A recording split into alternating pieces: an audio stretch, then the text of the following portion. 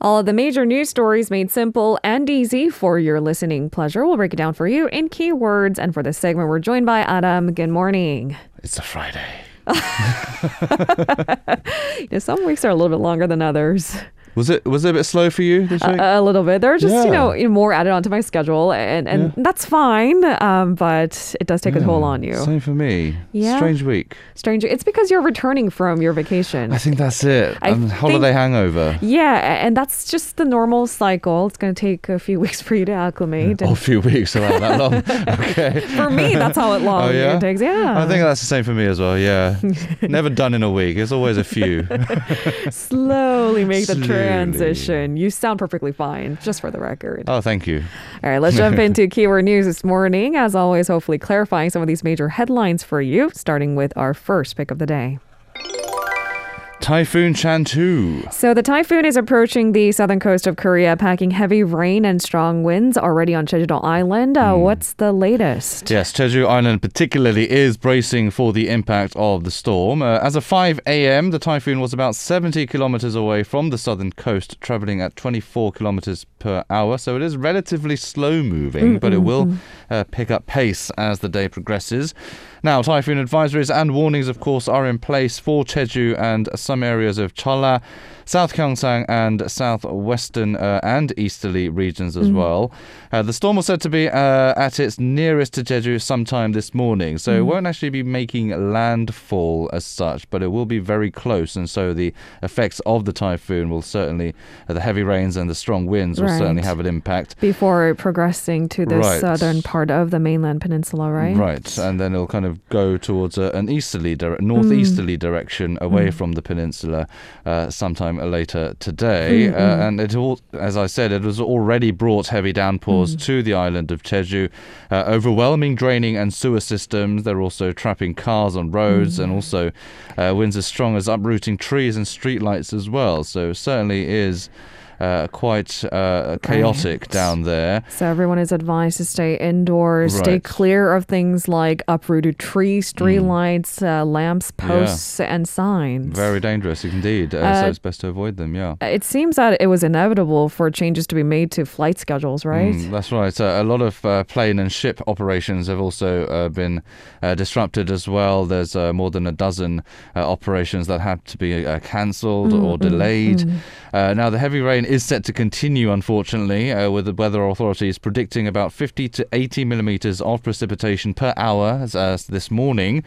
Wind speeds are also forecast to clock 110 to 145 kilometers per hour, so very fast indeed. Now, the Jeju government has gone into emergency mode. That means activating civil servants and the Marine Corps as well to prepare for the storm, and they're also checking their preparedness of it as well. The typhoon is forecast to pass 160 kilometers southwest of Busan at around 3 p.m. later today, and also pick up speed as it moves towards Japan. Local governments of Busan and other southern regions have also been in emergency mode as well, checking their systems and preparedness for the storm. So those particularly tuning in from the coastal regions along the southeastern side of the peninsula and Jeju-do Island, I think it's advisable to keep those weather updates handy throughout the day and into tomorrow as well. Certainly, yes. All right, turning our attention to our COVID-19 coverage, this is our second keyword of the day. Second chance. The way that sounds, right? People who are eligible for a COVID-19 vaccine but missed the chance to book a reservation the first time around, they'll have another opportunity come next month. Run us through the details. Yes, the KDCA says vaccinations for some 5 million people over the age of 18 who haven't received shots yet will run from October 1st to 16th. Now, reservations will open tomorrow from 8 p.m. until the 30th at 6 p.m. Now, the Pfizer and Moderna vaccines are the ones that will be offered. The government's initial vaccination plan was to put these people who either missed their chance or refused to make a reservation in the last vaccination group, so in the back of the queue, basically. But They decided to reopen reservations amid the continued fourth wave of the pandemic and also the growing risk of the Delta variant and other spread before the Chuseok holiday. Speaking of this holiday that technically begins today for some people after work, health authorities are bracing for a possible spike in cases during this family holiday. So what measures are in place to help such resurgence? Right. They will enforce special quarantine measures, and they include running COVID-19 testing clinics at highway rest stops as well, because a lot of people will be taking to the roads. That will happen for 2 weeks through September 26th. More than 500 24-hour public emergency clinics will also keep running nationwide, and none of them will be closing. Some testing sites will also be operational as usual as well, so people can get tested when they feel they need to. And details of which sites will be open are available online through your various portal and search engines, or by calling relevant health hotlines such as the 120 or 129 hotlines as well. You've been covering the story for quite some time. I'm remembering the phone numbers. It's almost pre-recorded. Good job, 1339 as well is another one. All right, keep those numbers in mind. Yes. On to our third keyword of the day. Universal pandemic relief. Moving on to the issue of relief funds. The central government last week began to provide such funds to people in the bottom 88% of the income bracket. There was a lot of discrepancies and confusion over it too. However, many do agree that it was helpful for those who received it. Now, some local governments are starting to offer their own universal pandemic relief funds to all residents. It seems that more is required and asked of. What's the latest? Yeah, the central government started giving out these relief payments worth 250,000 won per person earlier this month. That was, as you said, to the bottom 88%. But the Gyeonggi Province Council has decided to pay the same amount to even the top 12% income earners in the area. Now, nearly 30 other local governments and district governments are doing the same thing as well. In South Chungcheong Province, 6 out of its 15 cities and counties have so far decided to adopt the universal disaster relief policy. The same is being done in 6 out of its 18 cities and counties in Gangwon Province. Cheollong County, though, plans to offer 200,000 won per resident, while 5 other counties and cities will stick to the handout of 250,000 won per person. Hongcheon County said it will go one step further, however, and offer 200,000 won each to all residents in addition to the central government's handout. So that's a total of 450,000 won. In South Jeolla Province, 15 out of its 22 cities and counties plan to offer gift certificates worth 100,000 won to 250,000 won to all residents. That also is separate from the central government's relief funds. I'm not seeing Seoul City on this list. Unfortunately, no. Not yet, anyway. We'll see. All right. Take note of it if you're tuning in for those regions. Moving on to our fourth keyword of the day. State aid. If I can say day.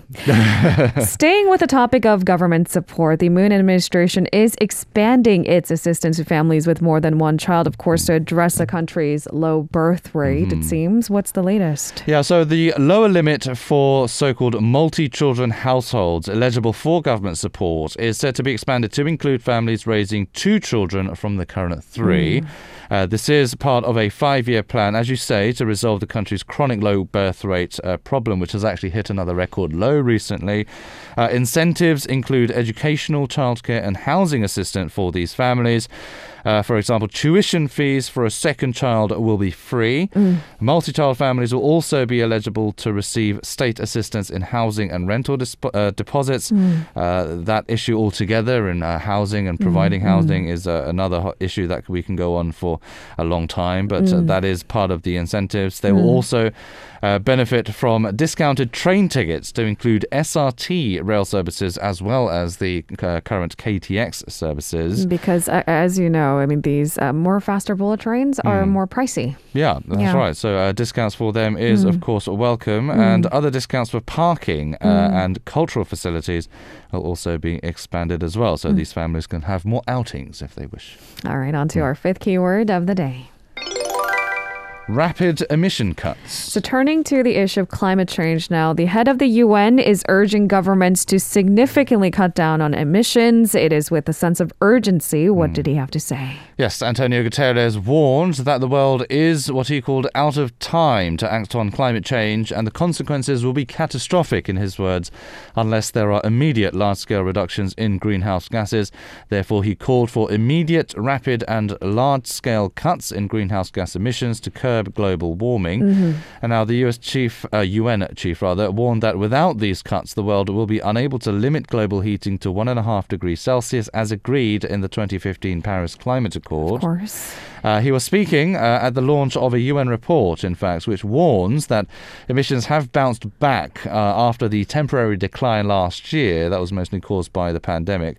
Right. I mean, factories were shut down for a prolonged period. Yeah. People were driving around less. Air travel virtually halted. But now that all that is kind of operating, not full scale, but making its way back to its, level before the pandemic. Exactly, yeah. And Guterres did cite recent extreme weather for such a call, citing the weather phenomenon such as Hurricane Ida in the United States to floods in Western Europe, as well as the deadly heat wave in the Pacific Northwest as well.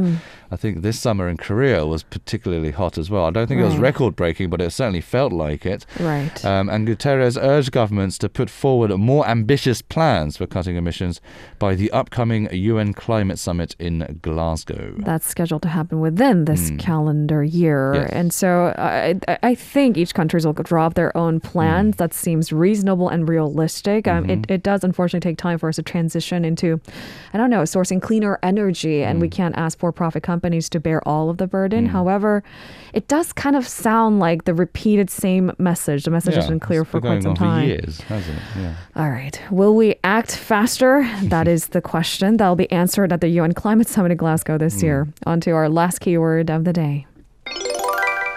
Bitcoin protests. So looking at the situation in El Salvador now, the country's move to adopt Bitcoin as legal tender has sparked protests in the country. In fact, since day one, Bitcoin was legitimized as a viable currency in the country. I think questions about whether this deepens the already prevalent wealth gap. Does it make it worse, or does it help the matter? I mean, questions still need to be answered. Yeah, there's a lot of reasons for these protests. It's not just with the Bitcoin, but also with the president's moves and his kind of grip on power as well. So I think this move to go to Bitcoin as legal tender has certainly sparked these protests, and thousands of people did gather in the capital of El Salvador to protest the adoption of Bitcoin as legal tender. Now, El Salvador officially adopted Bitcoin as legal tender last week, and it was the first country to do so.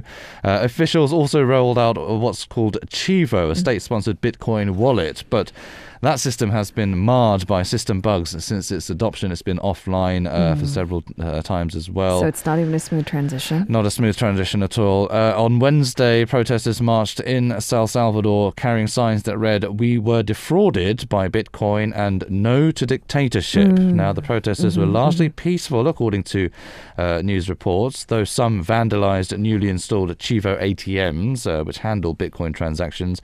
One of them was actually set on fire as well. That does not sound peaceful. It does not, but there were some instances of that vandalism going on. Now, the Bitcoin law, as it's being called, which was passed in June, makes the cryptocurrency legal tender in the country alongside the US dollar.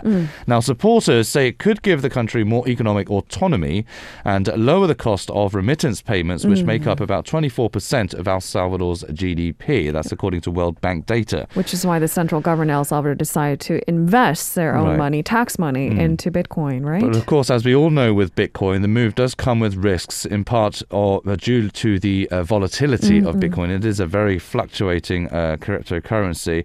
And actually on September 7th, that was the first day of El Salvador's rollout, Bitcoin's value actually plunged more than 10% in the morning, though it did recover as the day continued, as we see a lot this pattern with cryptocurrency. It'll drop by 10-20%, but of course recuperate that amount during the day. And of course, Another reason for the protest is that cryptocurrencies such as Bitcoin can be used for illegal processes like The money black laundering. market? Yeah, we're not making any allegations here, but Right. it is mostly used for, not mostly, but can be used for corruption and money laundering and illicit activities as well. So there are some risks involved there. So if there are not enough, maybe watchdogs to take care of the Right. possibility of being used in falling in the hands of the wrong person, Yeah. maybe the growing criticism does absolutely make sense. Exactly. Thank you very much, Adam, for today's coverage. One of our listeners chimed in saying that, are you not happy to be at your jobs? I love being at my job. I love being at my job as well. I do too, just for the Yeah. record. I think we need to make more of an effort to sound as if we're enjoying it. I am enjoying it. You know, the thing is, we powered through an entire week, do we not? It's just the time of morning. That's what it is. Fair point. May you sleep in tomorrow. I'll see you back You here next too. Tuesday. See you next Tuesday. If you're listening to our program using the podcast service, just a reminder that we do go live Monday through Friday, 7 a.m. Korea Standard Time. So tune in and help us make the show more informative by giving us your input. See you bright and early on Good Morning Seoul.